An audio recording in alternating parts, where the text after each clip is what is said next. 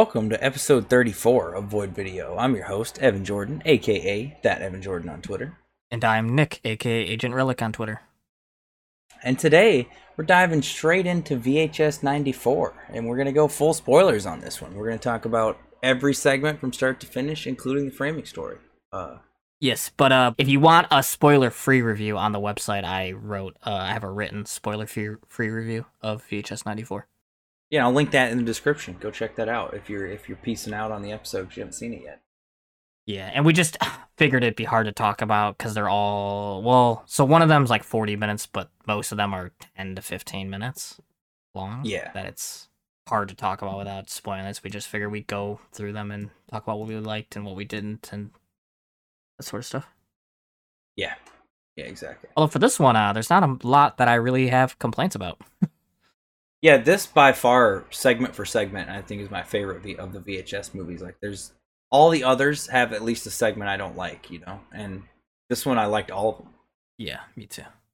And I think the framing stories are always the hardest to get right. It's always the one I like the least because they have the hardest job, arguably, trying to make that all tie together, and it's just really hard to do, and it often feels forced, I think. Yeah, and it's like, do they make the framing story around the segments, or do they just like slap it on at the end or the beginning? And like is that in mind at all when they're making these shorts? I doubt it. Yeah, I'm sure the people who are turned loose on the shorts don't really have to adhere to much. So the person who has the framing story just kind of has to make it work, I would imagine. Yeah, and I had seen an article about like how people think that this VHS 94 was made just to highlight Timo's segment. Oh, really? Okay. Yeah, I don't know if there's any truth to that, but I mean, it would kind of make sense that they're just like, oh, this is a really... Well, his is like, what, 4 times as long as the other ones? Yeah. Well, his in VHS 2 as well, it was... much longer. Yeah, I want to say it's over 30 minutes, isn't it? And the rest of them and maybe that's why they did this, because like if you most people, that's their favorite segment, I feel like, in VHS 2. Yeah. At least most of our friends that we've talked to, that's what they always say is their favorite. Yeah, on the found footage. It's really good. Yeah, on the found footage episode, I believe Kelly brought it up. Yeah, she did.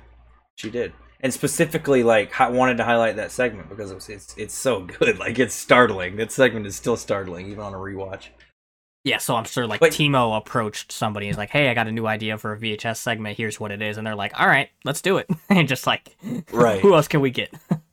Yeah, and I think it turned out really well. Like, all the other ones they got are solid segments, and I guess we'll go into how it begins, which is with the SWAT team, as they're gonna raid this warehouse for drugs, and I don't... Are there ever even any drugs found? No, I don't think so. It turns out to not be a drug raid. It's like they find... Well, they think it's drugs, but like it's not. It's some weird... culty shit. Like with TVs and computer screens and shit and all these tapes and everything laying around. And kind of like in the other VHS, this one's just in a warehouse versus in a sketchy like suburban house, Yeah. Yeah, and I really like it, like, just from even the opening, it's like... The 1994, the year plays into it, like, visually. Like, it looks like, an old school found footage movie. I think that definitely helped, like, sell the grounded, found footage part of it, like, because they really nailed the 90s, I think, vibe of it right from the start. Yeah, and the framing story, like, is definitely my least favorite part, but also they don't spend a lot of time on it, so it's not like intrusive and didn't hinder my enjoyment very much. Right. Yeah, I agree. It's definitely, I think, my least favorite one as well. But like you said, it's anytime it cuts back to it, it's only 4 or 5 minutes long at the most. So you're not seeing a whole lot there. You're just getting glimpses of what's happening. Yeah, it's just like trying to feed you to the next one as quick as possible. Yeah, pretty much. Yeah, and it in that sense, I think works well. It gets you from segment to segment quick and effectively, Yeah, and just like how it transitions to that opening segment too, of like it sees a TV and then it's like a news report and it like cleanly transitions straight into the first short. I really like that. Yeah, that was the best transition. And the way that I guess with that we can slide on into the first one, which is Storm Drain. Yeah, which was directed by Chloe Okuna. Yeah. And so this one is like you said, it starts with the news report, and it feels exactly like a news report. Like they nailed the way all the graphics work, the way the pacing works, the setup of the location and everything. Like it's all perfect. And like they have like their studio voice on, like when they talk. Yeah. Which is cool. And it's interesting because later on, like it goes away from the studio voice, and it's interesting that it's like they're clearly playing it up as a news report. Like they're playing it up as like, oh, I'm on TV, I gotta be this proper voice. But then like when the shit hits the fan, it's like, all right, nope, no more of that. yeah, you can tell they're scared now and fuck the news at this point. Like. This is the remarkable story of the Rat Man, Westerville's very own Loch Ness monster. It's a mystery that can only be told inside the cavernous tunnels beneath our feet. I'm Holly Marciano, Channel 6 News. But I did like how it's on-site reporting, then it goes inside, and then like from the moment it goes inside, you're like, oh, something's wrong here. Yeah. There's like a exactly. There's like a tent and that creepy guy. That's like his appearance shifted the tone dramatically. Yeah, definitely. And so like the cameraman too is like a he you can tell that as the guy shows up, the dirty dude shows up that's been living in there and is being sketchy. The cameraman's kind of like, fuck this. Like, I don't think we should be in here. This is weird. And Holly, the reporter, is like obviously trying to empower the story and get it, Yeah, she's like one of those better story out of it. Yeah, like try hard reporters. That's like, I gotta get the scoop through any means necessary. Right. And she's like talking about how she's telling the guy, I can help you, and it's pretty clear. This guy's not interested in any help that she has to offer. He's like tripping the fuck out. Yeah. And then they're abducted and brought into the sewer. Yeah, and that's like as soon as the camera cuts back on, because the camera cuts off for a minute, and then it cuts back on with them like in captivity, and you can tell like they're fucked. Their situation is very dire, and the girl's like screaming and disoriented and doesn't know where she's at, and then quickly it's revealed that the camera guy's right there too, and then here comes Ratma. Yeah, Ratma. I like, man, the Ratma was like, this is probably my second favorite VHS segment just because of that Ratma. That thing was cool as fuck. Yeah, the design of that thing was so badass, and the actor who played it did the motions and stuff look so cool and creepy. Yeah, Thiago dos Santos. He was he's a performer, they say, that played Ratma. So it was like a person in a suit.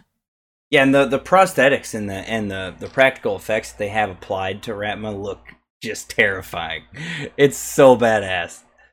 Yeah, and there's an appearance from Brian Paul, who is he's kind of a character actor from horror movies. He's been in a good bit of stuff like Saw 3, Sea of Love, Get Rich or Die Trying, good few movies, and he shows up as this kind of pastor character, and I love that it instantly shifts it into there's a cult centered around this Ratma as soon as like you see how he's talking and he's like giving a sermon to the Ratma thing, and it's like I just love the vibe.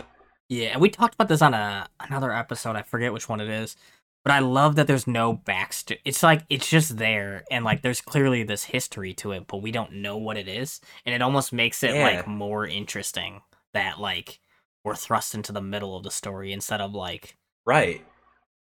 Because, like, they're kidnapped and thrown right into the middle of it. It's not, like, slowly unveiled that Ratma's there. It's like, yeah, bam, Ratma's here. And, like... And it kind of opens it up for discussion of what is this fucking thing? Where'd it come from? And like, it kind of leaves it up to the viewer to discuss the lore and create the lore. Yeah, and that's impressive for, because I want to say this one's, like, 20 minutes-ish? It's something like that. Maybe... It's maybe even less... Like, with because there's a commercial that plays at the end of it, and, like, the opening thing.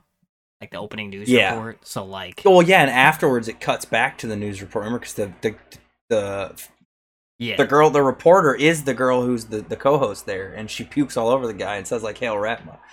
Yeah, that shit was sick.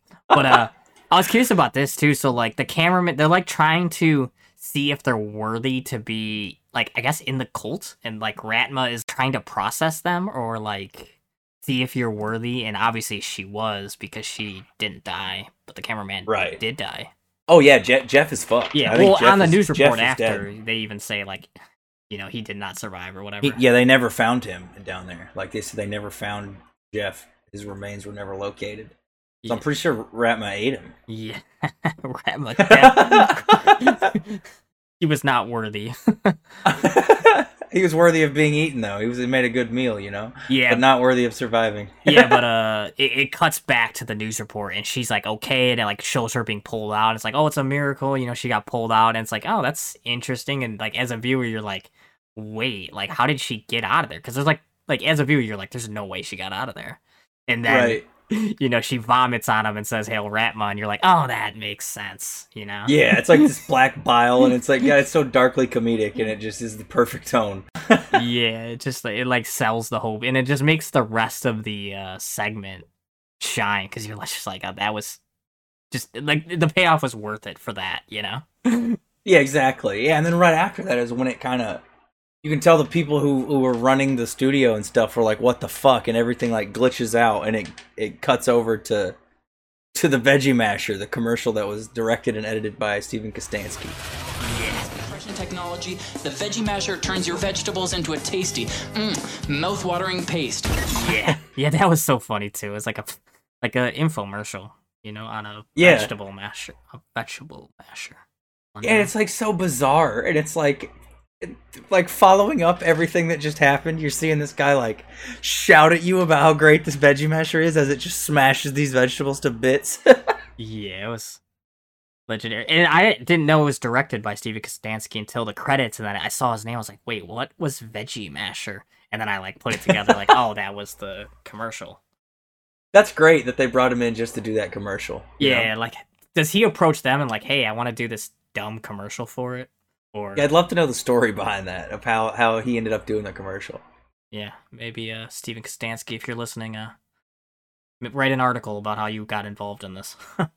We'll ask Bree. She's best friends with Steven Kostanski now, so we'll ask her. And it cuts back to Holy Hell for a second as the officers are kind of going deeper into the building, and then that's when they come across the church room or whatever with the big screen. It's like a theater church kind of. Yeah. Which cuts into Simon Barrett's segment, who is a VHS alum. He's done a segment in all three. I don't know about Viral. Did he do one in Viral? No, I mean all three of that's why I said all three. VHS, VHS2, and 94. Yeah. VHS Viral's like the black sheep of the franchise. Definitely. And a lot of people are like, I don't know, I haven't seen it, so I can't say, but I was just thinking main three entries. I think it's a super fun watch still. You know, like it's definitely way more over the top, and they didn't go for the groundedness of the first two, I think, but it's just a blast. There's some crazy shit that happens in that movie. Like a magician with a magic cape fights a SWAT team, and like skaters bash in these like skeleton warriors in the desert and stuff. This like skeleton cult. Like it's just crazy. It's fun to watch. Yeah, but he has done a segment in all, or not Viral, but the other three. So. Yeah. But the other two he had done with Adam Wingard, and Adam was not involved in this one, so it's his first solo outing. And and it's great. I'm trying to think of how did it open? So it opened with her like interviewing. She's like doing this job to oversee a wake. Yeah, and it's a weird wake. I didn't know that they did wakes that lasted that long and stuff. Yeah, and like overnight. Definitely gave me the creeps when they said that, and I was like, wait, there's no way this is like a real thing. And then like she's just sitting at this wake and no one's showing up. And it's weird, it's a storm, right? So nobody's showing up, and it's like creepy that she's stuck in the room with this dead person by herself. Yeah, very, very creepy. Hello?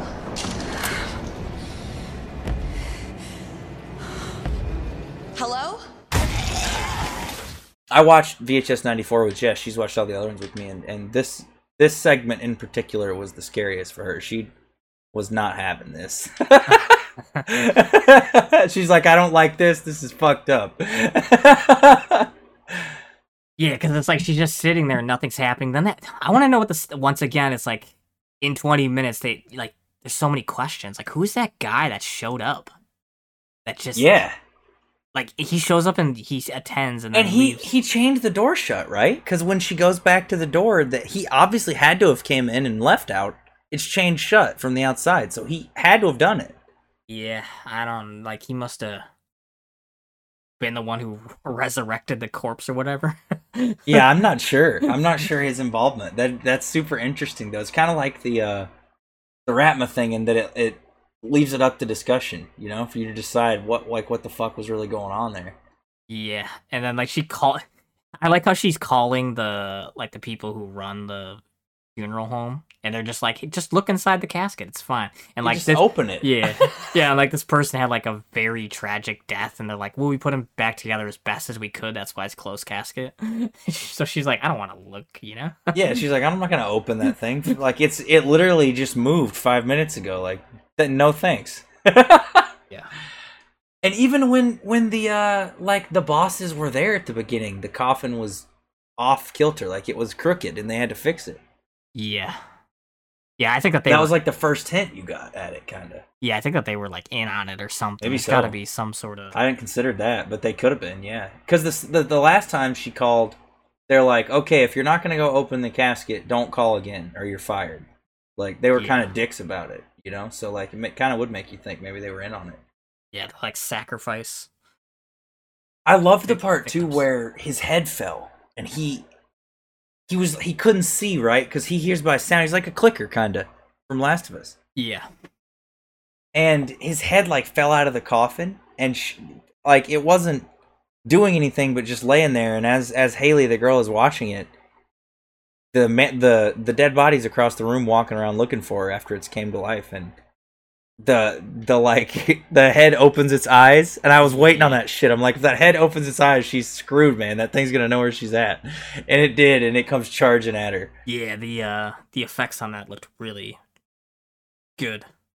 I'm assuming it was like a prop floor, and like that was actually someone's head, or the head that maybe. Yeah, I'm not sure. Yeah, because it was like it wasn't even the full head, wasn't it? Wasn't it like half the head or like 3/4 of the head? Yeah, it was like part of the head or something. Yeah, it was really cool looking, the effects on that, and on the body too. Yeah, that in general, like, so we didn't mention this, but this was produced by Bloody Disgusting Shudder Radio Silence, who is doing the Scream. Yeah, that's reboot. Interesting. But like, they gave them the budget to make really good effects and stuff, and I definitely think that was a highlight. For all sure. Around. That definitely helped it, yeah. And all the last segment doesn't have a lot of effects work, but the other three definitely, the effects are the highlight. Yeah, the effects in the last one are kind of like all practical. Like there's some body explosions and shit, but I think it seems like it's all practical. Well, it's all practical in all of them. Like Ratma's practical. That head I guess so. Yeah, for the most. Timo's has some CG, but that's the most. Yeah. And it kind of it had to, I think. Yeah. And I'm curious how they did with the empty wake. How it closes out is a storm or a tornado within the storm hits the funeral home, and it just rips everything out the fucking side of the building. And that's where it looks really cool too, because it like you see it just rip everything out. Like it's pretty cool. Yeah. The building of that segment was great too. Like it was very, slow, and like you could tell she was uneasy, so it kind of, you as a viewer is uneasy, and then it just boom, it happens. The casket falls, the body comes out. Yeah, once it started. After the tornado hits, she climbs out the window, and you don't kind of know what happens or where she went. But assumedly, she's like infected or possessed with whatever had the body, right? Yeah. And she's been set free and unleashed into the world. I thought Simon tweeted something about this. Let me see if I can pull up his Did he? He tweeted something about the ending. Someone asked him a question. Oh, yeah, I'd be interested. Yeah, someone asked him a question, and he responded. Oh, right here. Hey, spoilery question inbound at the end. Once the storm passes, is she still herself, or is she like Edwards, who is the guy in the casket, right? Sorry for asking this in such a vague way. I don't want to ruin the flick for others. And he said the second option. So that means she is like Edwards. That's what I was thinking, because Jess was like, "So is she okay?" And I'm like, "I don't think so. I think she's like got whatever was in him in her now." Even her movement was weird, right? The way she like climbed out the window and stuff was almost like robotic and weird, not like herself. Yeah, and I just want to shout out Kyle Legend. I'm sure I butchered that name. Kyal Legend. That's who played. Because it was essentially a one-woman show the whole time. She's like the only person you see really for a large chunk of it, and like her performance was great. Yeah, it carries the whole thing. It does a really good job. Yeah, and I see Simon here tweeting that give her props and not listed on the IMDb page. So oh wow, yeah, it's fixed now. Someone in the comments fixed it. I'm pretty sure. Okay, good. Yeah, because she definitely deserves credit for that. That was great.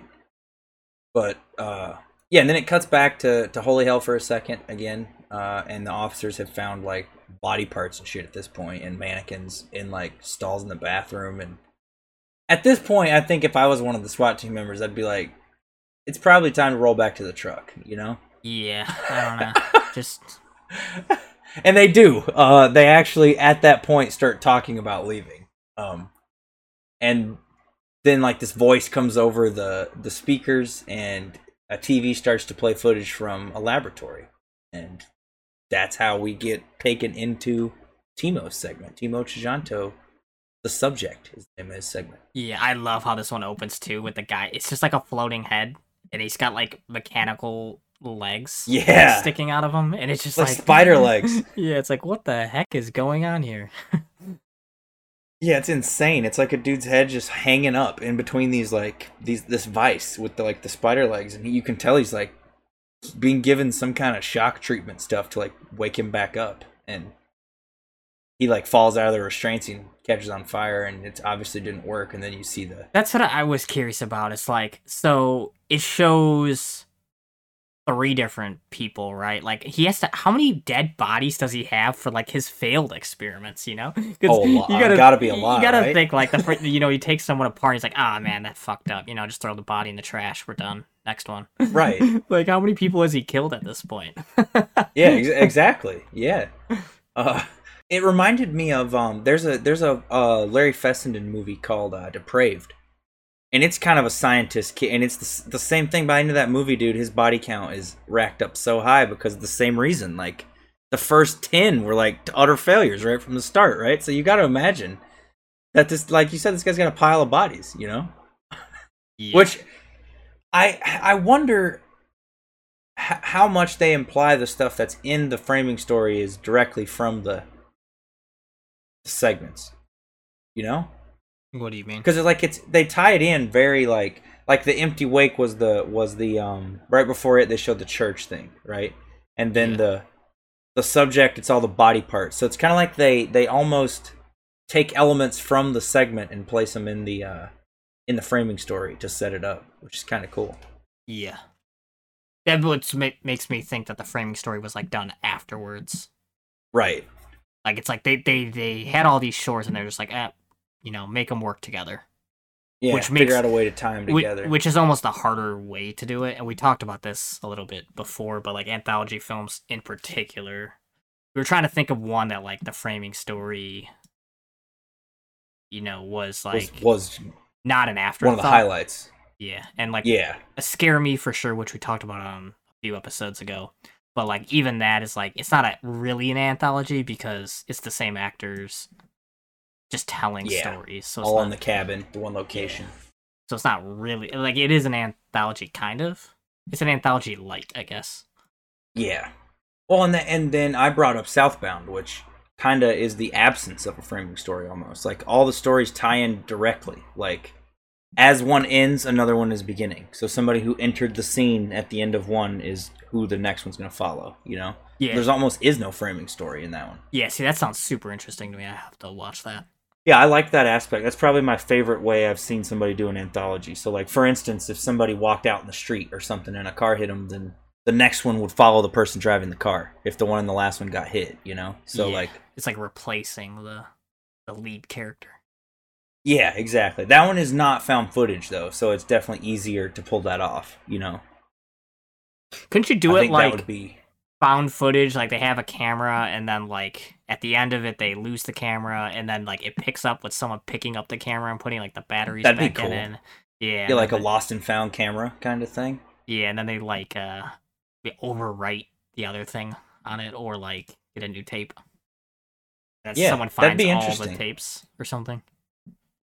Yeah, that'd be cool to do it like that, where it was kind of a lost and found camera. That'd be a really cool way to do it found footage and have it feel natural, you know? Yeah. And it would it'd be the absence of a framing. The framing story is just the camera existing, you know? Yeah. And it has to be an indestructible camera, of course. Yeah. Yeah, like it starts out, the first short is it's a black box in an airplane. So the airplane crashes and it hits the ground and somebody gets the camera out. Yeah. Well, it's like Chronicle. Like, they have straight up superpowers and they're like flying and shit. Like, I mean, clearly the camera there has to die, or like they're flying so fast that like it breaks. That shit would fly apart. Yeah. Yeah. How do you jump off a building and land and the camera's like not broken? Yeah. So back to Timo's segment. It's about a scientist, and he's pretty much like assembling his own human, like Frankenstein monsters. Essentially, it is Frankenstein, and we were talking about this on the Discord, that it is very similar to Frankenstein's Army, which I brought up on the found footage episode. Yeah, that was one of the ones I went and watched after that episode. And I thought that was super cool. I think it had a lot more restraint as far as the camera, right? Because it was that 30 seconds every or whatever they had to change the thing out. So it gave Timo the advantage of being able to do it all without that, like crutch that's like holding him back, kind of. Because I had to make it more difficult for the Frankenstein's Army guy. Yeah, and the best part of Timo's segment is that one of them gets an implant in their eye. That's like yes. Which we've seen before in VHS, VHS 2, Simon Barrett and Adam Wingard's segment. Like, he gets that cybernetic eye that, like, sees ghosts. Yeah, that one was, like an actual cybernetic eye. And this one feels more like a camera, like a wireless camera, because it has a battery thing in the corner and everything. Yeah, the second I saw the battery thing, I was like, oh, this is going to end with the battery dying. And, that's what, I asked Jess, what happens when that dies? And it does. Yeah. Yeah, and the way they kind of, when the cops show up and they flip to the cop's camera who's recording the kind of infiltration, that was really cool and clever. Yeah, it's a way to do a multi-camera found footage thing that, like, you don't see done. I haven't seen a lot of found footage that do the multi-camera approach, right? Like, because they had... It's way more common to be just one person carrying one camera. Because, like, also the scientists had that high-quality, like, DSLR, camera sitting that's like on a tripod or whatever that was used for part of it. That was, like, it didn't have any of the artifacts or anything. It looked super good. Yeah, exactly. And I think that's one aspect of found footage that's really untapped, is, like, the scientific approach to stuff. Because scientists always have it, like, you don't have to explain a camera in a scientific setting whatsoever. It's like, why would there not be a camera there, Yeah, we're like researching shit. Yeah, exactly. It's like it explains itself. So you kind of, if we get into the kind of ideas we have for found footage, that's definitely one of mine I want to bring up at the end. Yeah. Yeah, but I really like, too, before even the cops show up, it's like he's on the news report, like, you could see they're like, we have found him, this is who it is. He's like, he knows he's caught, and then, of course they break in a few minutes later. Yeah, exactly. Yeah, and it kind of harkens back to, you said he's probably killed so many people. He definitely has, because the cop is like, he's like, so you're going to arrest me? And he's like, no, we're not going to arrest you. And he, like, pulls out his gun, and like, this guy's done terrible shit, and they don't care about taking him to jail. They're going to kill him. Yeah, and they just fucking kill him on the spot, and he's gone. But, yeah. But what unleashes after that is just epic. It's like all of his creations come to life, and then like some of it follows. Man, that one with the big hand is crazy. The blade hand. Yeah, the blade hand. That's sick, super sick. And you see it kind of earlier in the movie too. Earlier in the segment, he's like working on that thing. You see the like blade hand, and it kind of hints at that maybe you're gonna see that thing get up. Yeah, like all the other experiments were like like his like ideas or whatever, but that one was made to like defend him, you know, if shit hits the fan. Right. Yeah, that was probably the one he got to work first, so that like no matter what after that, he had like some defense. Yeah, that's like the one that's like, hey, I'm not gonna die because this thing's gonna protect me. But of course, he couldn't get it up in time. But Right. yeah, it leads on to a full-on shootout, badass. You know the one, I guess, human hybrid android thing, the one with the implant in the eye or like the camera in the eye. Like you see a lot of it through the first-person perspective, and like eventually that one gets a gun. It's first person. It looks like Hardcore Henry. Yeah, I was about to Super say cool. big Hardcore Henry vibes. Yeah, like that was sick. Some of the muzzle effects looked really bad, but Yeah, I did notice that the gun, the like muzzle flashes looked a little. I pointed that out when we were watching. I'm like, man, those muzzle flashes look weird, don't they? yeah, they definitely do. But other than that, I think all the effects looked solid. That was definitely the one that stuck out as like it was off, but everything else looked solid. Especially all the like body horror stuff, the like experiment shit, you know. Yeah, and like I love how it effortlessly switches between like that action stuff with like the grenades blowing up and the guns and the sword fighting and then it's like the horror of that thing chasing her, you know, and she's defenseless. Yeah, and I liked they had one of the cops who was kind of like sympathetic to her situation. Like the rest of them were super douches, and he was like, "I want to help you. I get that you didn't want this, you know." Yeah, because like the one with the implant in the eye or whatever is like the missing girl that they've been looking for, and like they track it back to that scientist. So like they found who they're looking for, and like you know most of I think like the lead cop's like that's not them anymore, you know, like kill them. But then you know there's that and it's clear the girl wants to live still. Yeah. You know? And the cop, that one lead cop, doesn't care. He's like gonna shoot her, and the other one stops him. Yeah, but overall, just like a really, really badass segment. And there's like really cool chase sequences and action sequences, and you know the body horror stuff, and even the setup of it was just like this is probably my favorite segment in any VHS. This was really cool. I liked it a lot. Yeah. It definitely, like there's no doubt in my mind that this one's my favorite by far. Like. Segment for segment, because like they're all really good in their own way. Yeah, it's hard too, because like you know that it's gonna get batshit insane, right? Like after the first two, you're like, oh, this exactly. You know, that's the formula VHS has gone. It's like it starts off innocently enough, presents you the idea, then the idea goes crazy, then it just ends. But like to shock you with the I don't know, just the sheer action, and it's kind of like exactly what he did with the Safe Haven segment. Was like. The suicide pact and all that shit, just like it's unexpected, you know. Yeah, it like sets it up with the like Vice news team kind of showing up to document this weird cult, and then it just you start realizing that this was a very special day, and like there's a reason they didn't let anybody in until today. Yeah, and it's just like I don't know, Timo really, I don't know, the concept just great, you know. Yeah, definitely great execution. Like you could tell he had a plan in place, and. You know, there's a reason they gave him that middle slot of like, because his segment's like 40 minutes, I want to say, if not. It's definitely the longest one by a long shot. Yeah, well, it's like multiple segments in one, because like the scientist is shot like 10 minutes into it. You're like, oh, it could end there, but then like, it's this, you know, the thing coming to life and killing all the police officers, and you're like, oh, it could end right there. You know, all the police officers are dead, all the, you know, but then like. Then it follows the girl, the missing girl, and it's like it is kind of like multiple segments. You're right. Yeah, and then she like gets her weapon, and then she could fight back, and then you know it keeps going. Yeah, and it's just like, and then it builds and like, that was sick. The like the modular arm that she had that like snapped into that machine gun with the grenade launcher. That was so badass. Yeah, and I like how you can see like the blueprint too of it earlier on, so you can like see, you could like from that moment you're like, that's what she has to get that, you know? And you're like, yeah, it was like a video game. You found the hint and you knew what you needed to get, you know. Yeah, and it's like you're rooting for her to make it out, even though you know she's not.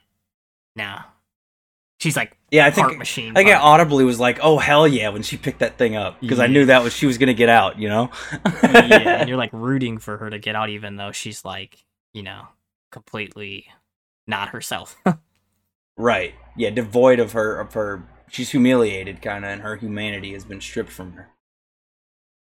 but you definitely want her to get out, and it's like you're rooting for her. And that moment when she picks that modular firearm thing up and snaps it on, you're like, shit is about to get real.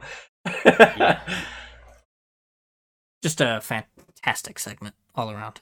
Yeah, definitely. And definitely. I forget how it goes back to the framing story. Well, so it shows that the two girls have Nash and Petro, or their names, have kidnapped the kind of. Oh yeah, that's right. The other guy who's still with him, Spivvy, I think is how that's pronounced. Yeah. And everybody's looking for him or whatever, and like one of the girls says like "Forever starts right now" in front of like all these TV screens, and one of the other guys is like radioing over, and Petro's like, "Don't lose your head," and he collapses and like goes into a trance, and it like there's a TV behind him that it kind of like zooms in on, and it cuts into the final segment of VHS 94 called Terror, which was written and directed by Ryan Prowse. And the guy who was in front of the TV, right, in the framing story is actually in this segment.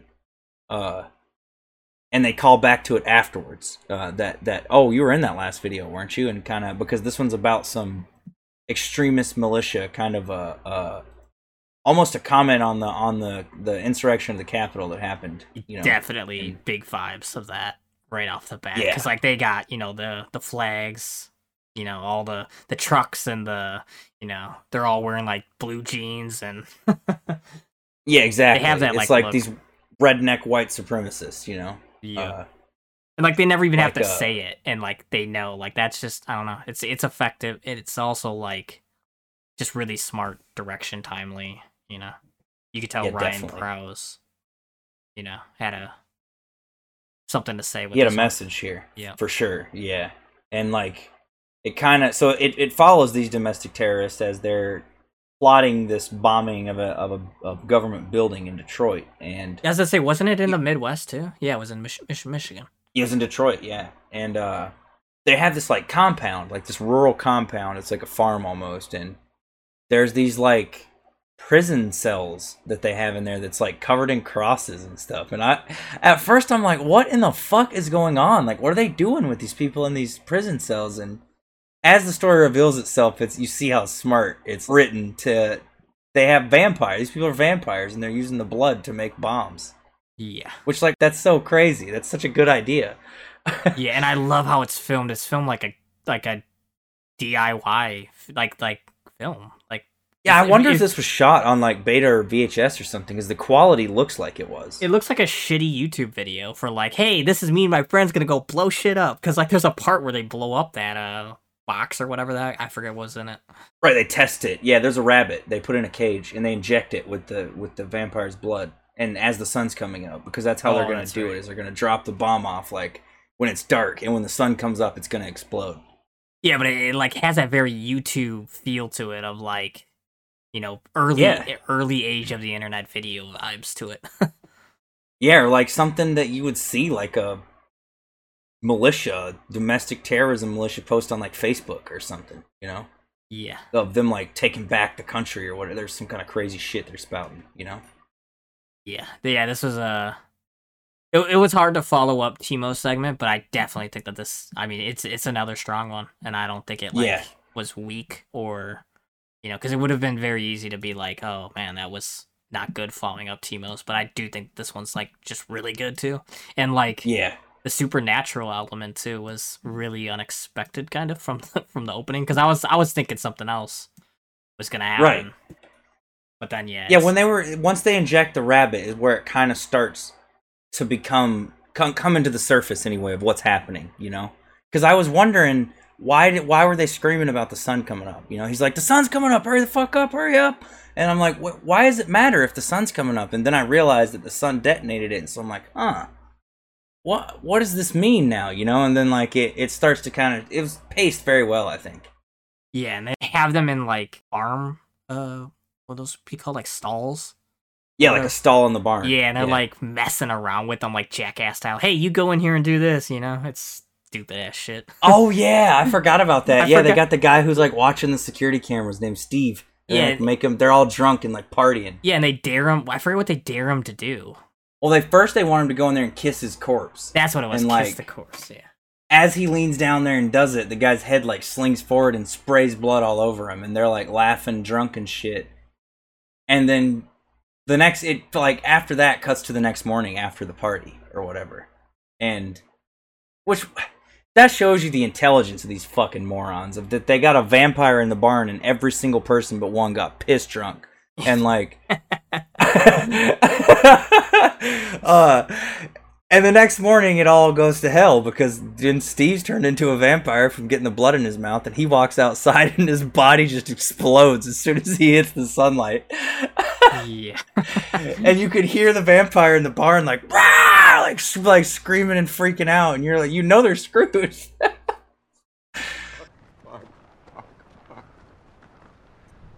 Terry's fucking dead. Do not fire until I give the order.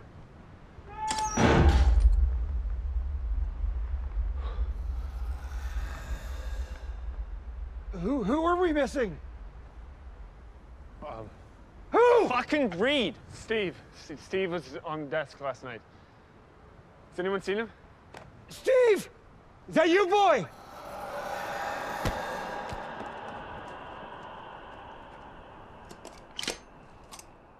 Just a really chaotic ending.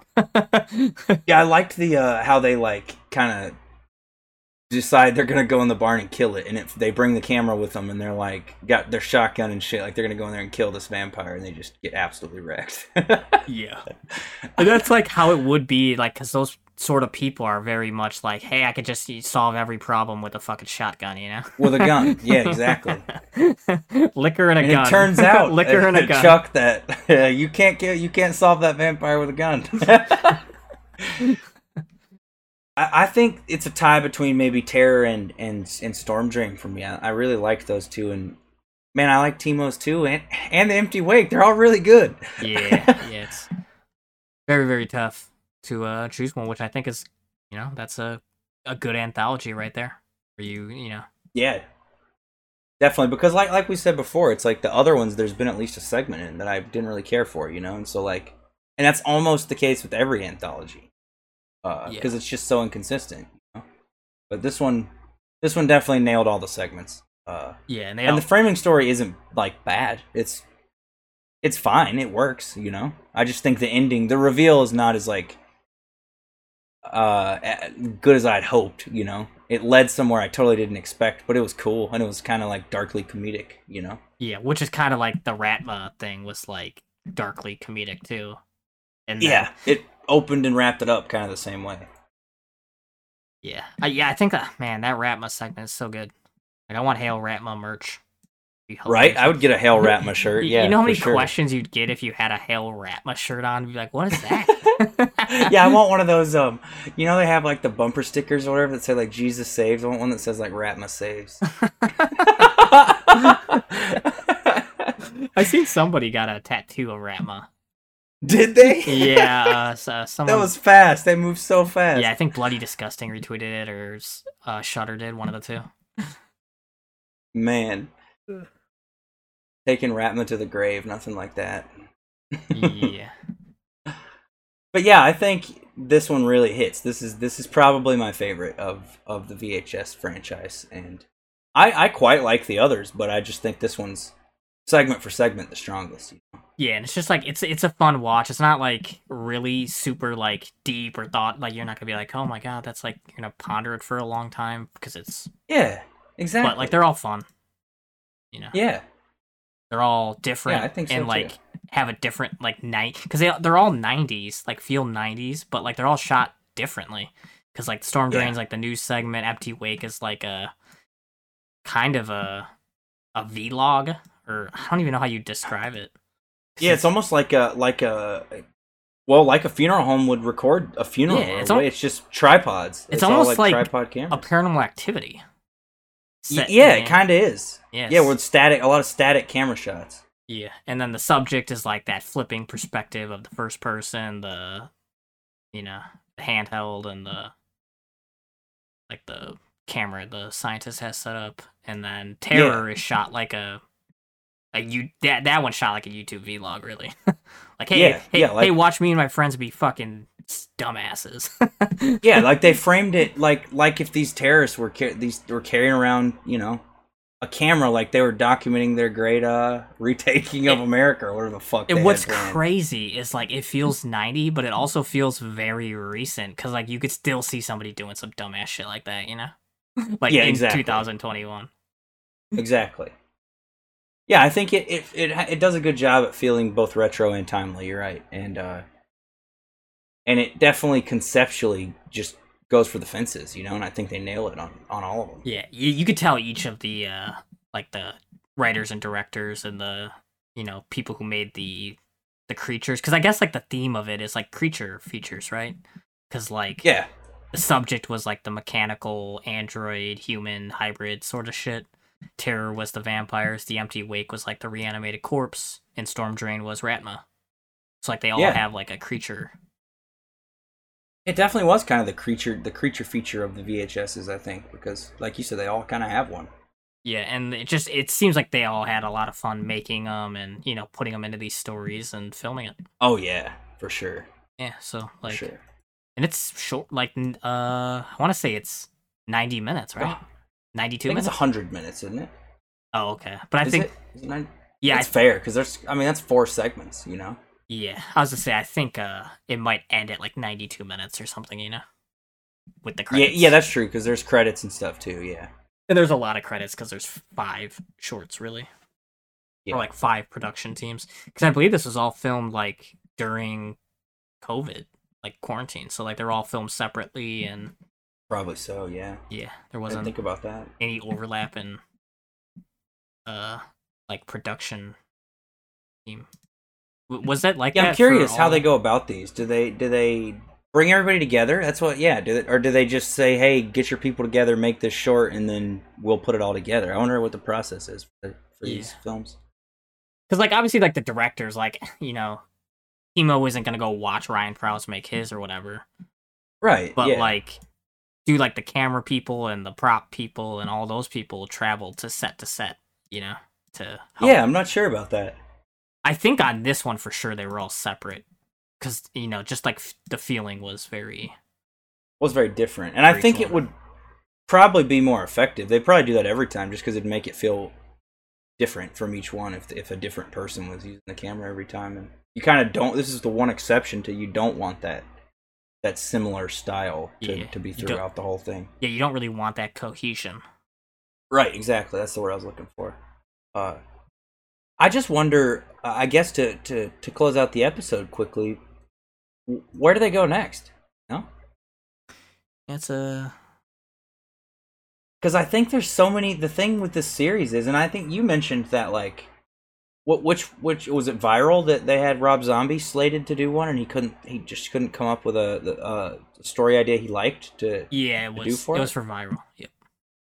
And I wonder if that's because it's just there's so many directions this could go. They probably have trouble figuring out where to go with it, and also how to make it somewhat cohesive so that they don't feel totally random.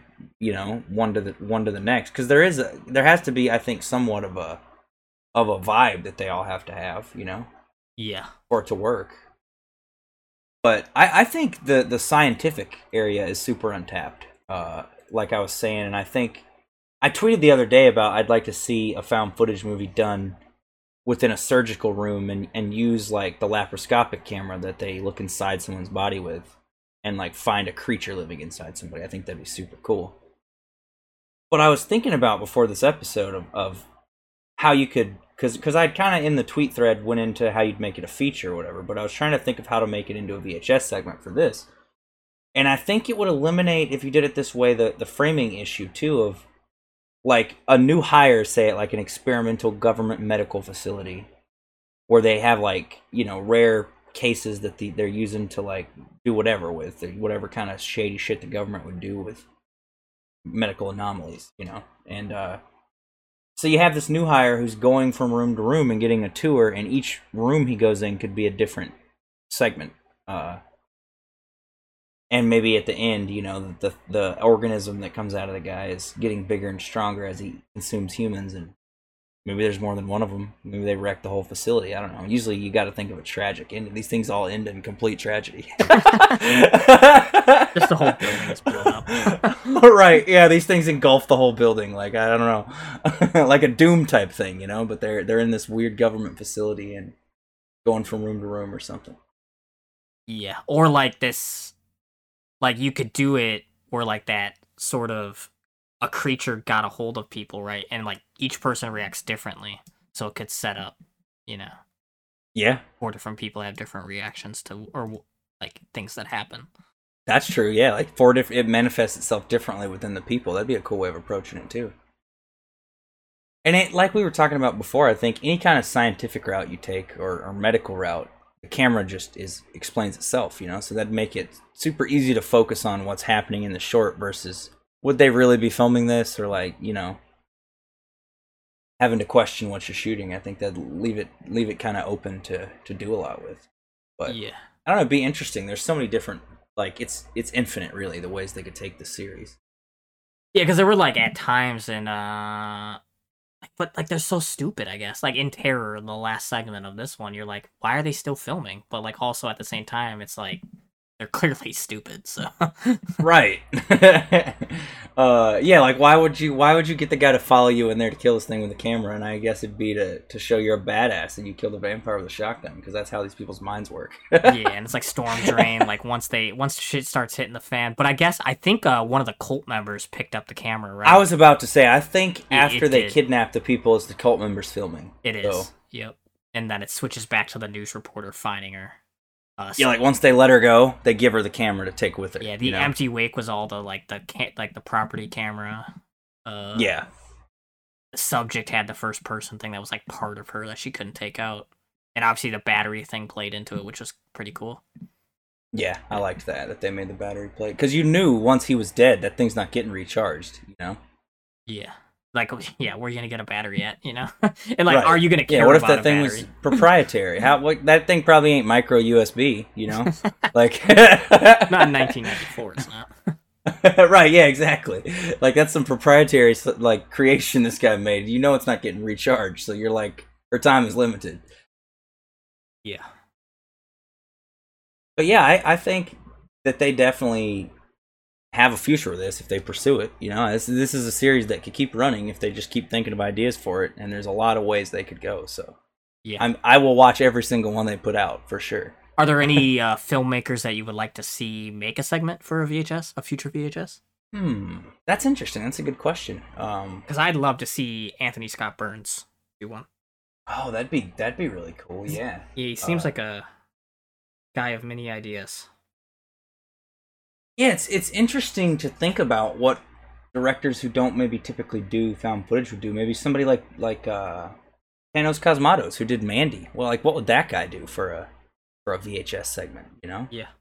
Or even Ilya Nashuler, who did Hardcore Henry. Like, you know, obviously yeah. We've seen that, but like, you know, an action one, like a straight up action one that's not horror. Yeah, that's interesting too. Is that you know, VHS kind of focuses more on the horror stuff, but there's a lot of other genres you can take found footage in, which is cool. You know. Yeah. They could definitely lean into, you know, like kind of other sub genres within this of keeping it horror, but letting, you know, like you said, directors who do other stuff come in and kind of give it their spin. You know, like make it more of a straight action thing. Like, what would Jeremy Gardner do for a VHS segment? Tex Montana. Tex Montana? He comes back to life, and he sings the ghost of Tex Montana. Hell yeah. Man, I want to see that guy make a musical. I really do. Man, those songs in Tex Montana, just hilarious. Like, yeah, that's definitely a musical I would be at the theater to watch. Yeah, I want a Jeremy Gardner musical. Yeah, Jeremy Gardner, if you're listening to this, make a musical, man. We're here for it. Just, man, those comedy, like the songs were hilarious. When he was talking about all the berries and stuff, and just... yeah, and like singing to his agent. yeah, you're bad at your job or whatever it was. When I get back, I'm gonna fire the shit out of you. There you go. Yeah, that movie is great. A musical VHS. It's all like music videos. Pretty much. That would be epic. Yeah, but Jeremy Gardner, yeah, he'd be a interesting one, and he hasn't done one yet. So I feel like he's in that group of people that they get, to do these kind of things. So yeah, has Ty West done one? I know he's really tied in with this group of people. I feel like he might have though. It looks like he did one in the VHS. original VHS. Did he? Okay. Yeah, I was gonna say it makes sense if Ty West had been involved with this at some point. But yeah, I think that's an interesting point too. Is that it would take a different route depending on who you gave it to. Yeah, he did a Second Honeymoon. Oh yeah, that's right. I like that one. It was interesting. I don't think it was my favorite, but it was an interesting take on it with the like girl who ends up murdering her husband and has a secret lover who's following him on vacation and stuff. Yeah. What if you set it all around like an amusement park or something, and like each one's like a different Yeah. People bring cameras and stuff to those, so that would be easy to do too. Yeah, it's like each one's a different like attraction at it, you know. Like Final Destination meets meets VHS. Yeah. The House of Mirrors. Yes, there you go. House of Mirrors and like one of the what do they call them? Like the horror rides or whatever, where you just sit in kind of a cart and ride through it. Or walk through it, or whatever. And then obviously a roller coaster accident is a go-to. I would definitely watch one set in an amusement park for sure. Make it like one of those big ones, like Six Flags, though, not like a tiny carnival, like an actual amusement park, so you have space to be more creative, Yeah. Or like not even an amusement park, like a Disney World, with the big big attractions, big. Yeah, that would be cool. Big set pieces, and like it's like Magic Kingdom, Animal Kingdom. Obviously, you can't do it in Disney World. You think Disney would allow a horror movie to be filmed? Yeah, on it? Disney would. Yeah, I was gonna say, what if Disney did a found footage? What are they doing? I don't know how Disney would go about making a found footage movie. That'd be a hell of a movie to see. Yeah, that would be super cool. A big scale amusement park like that, and it would open it up, like you said, to a lot of possibilities.